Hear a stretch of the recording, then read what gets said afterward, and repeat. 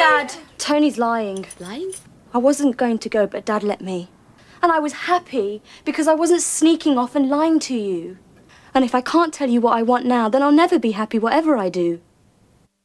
And that's from Bend It Like Beckham, one of those poignant moments. It's a great movie, by the way.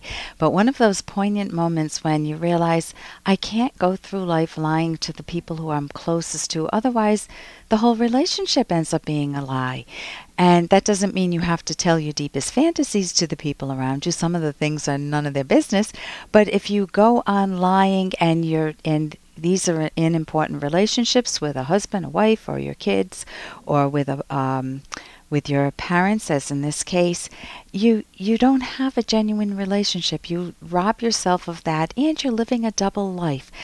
The problem of a lie is you have double bookkeeping. But even if you didn't have double bookkeeping, what does it say about you that you're afraid to say how you genuinely feel and pursue your own hopefully rational values? I'm Dr. Ellen Kenner. My show is The Rational Basis of Happiness. I'm a clinical psychologist here to take your calls and questions on anything that's on your mind, from kids to romantic partners to questions about yourself to questions about friends and how to deal with them.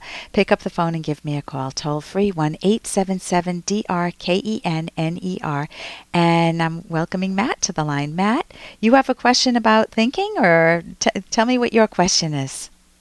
Yeah, hi, Ellen. This is my name is Matt, and I really appreciate you taking my call. Oh, thank you. And I'm super excited about it. Okay, so why do you always tell people that it's so important to try to analyze your own thoughts, to understand why you think certain thoughts and you feel certain feelings? Okay. Why can't you just do, or why can't I just do what I think is correct without so much analysis?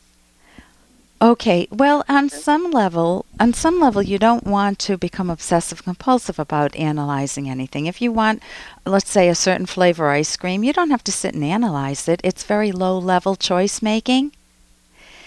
Mm-hmm. And in cases like that, you're right. You don't need to sit and analyze it. You can just go by your feelings, assuming that, in my day and age, we had spaghetti ice cream, and we still have bubble gum around, I think, but we had odd flavors, a little store where I grew up.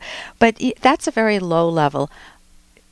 What about bigger choices that you have to make? Some of the bigger choices would be what, Matt?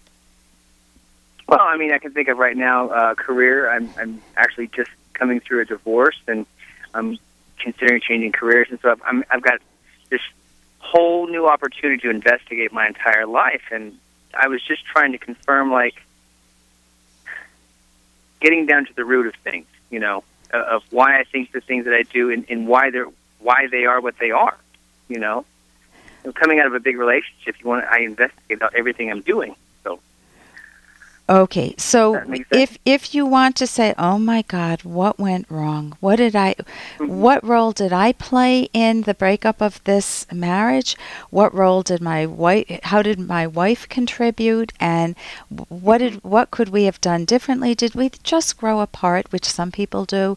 Or is it that we have patterns that we're going to carry into our next relationships? And if you have patterns that you'll carry into your next relationships, coping strategies that are not good, for example, maybe you yell when you get stressed, or maybe you withdraw and become sullen and quiet and won't talk, and nothing can get resolved that way. Or maybe you just cross your arms and take the moral high ground and roll your eyes and look at your wife with contempt, or your ex now. Those are not good coping strategies. In cognitive therapy, they're called coping strategies. And you want to, if you understand what goes wrong, then you have an opportunity to do what, Matt? Make changes, I would say. Yeah, phenomenal, right. Right. Yeah, I mean, I would think that's what I would say. Right. And I was a person, I know that one of my coping strategies throughout my life since I was a little girl was if I felt stress, I would withdraw. That was mine. And I had others too. I could yell at times too. But mostly I wasn't a yeller. I was a withdrawer. So now, because I know that, and I've done so much introspection, and I know that doesn't lead to a good place, I can coach myself. I can say to myself, Ellen, you know what, I can see that you're doing it again. You felt upset with this person and you're not speaking up and you're just withdrawing. What could be an alternative way of handling this situation? I deal with myself very gently. I don't say, "Oh, here you go again, you idiot, Ellen. You're withdrawing. Now what? You know, you're never going to change, you jerk." If you deal with your own change process with a whip, beating yourself up, you're not going to like changing. But what the alternative is to just know that there's a wealth of self-discovery. It's a treasure hunt. And if you find something you love that you do, highlight that. Be aware of it. Say that again. If you have a good coping strategy, something you do that you love, underscore it, highlight it. So introspection doesn't just mean looking for negative stuff. It means also looking for what you do well and underscoring that. Is there something that you did well that you're proud of, a way that you coped with the divorce or the new career direction, either one of those? Mm-hmm.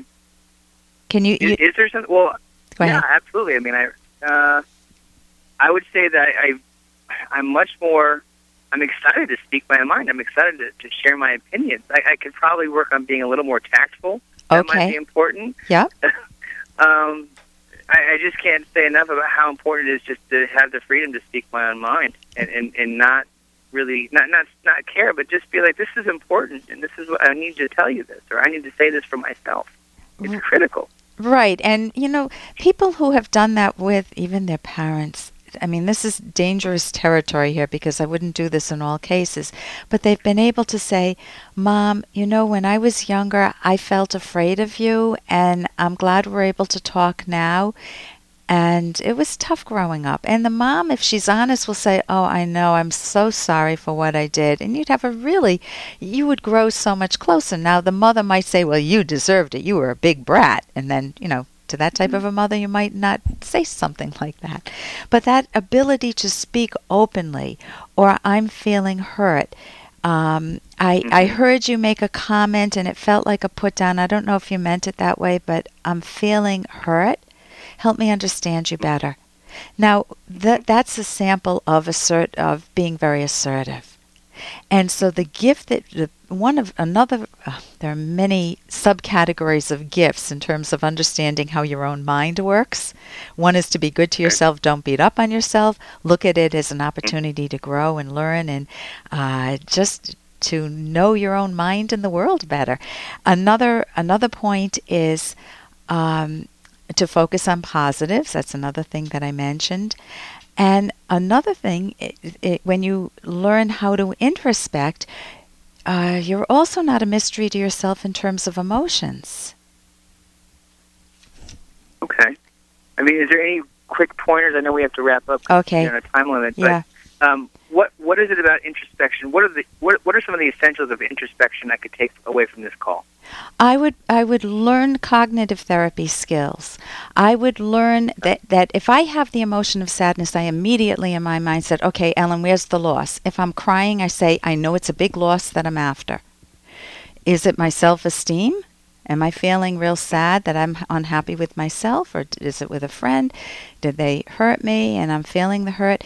If I feel angry, I know I'm dealing with unfairness. If I feel guilty, I know I violated my own standards.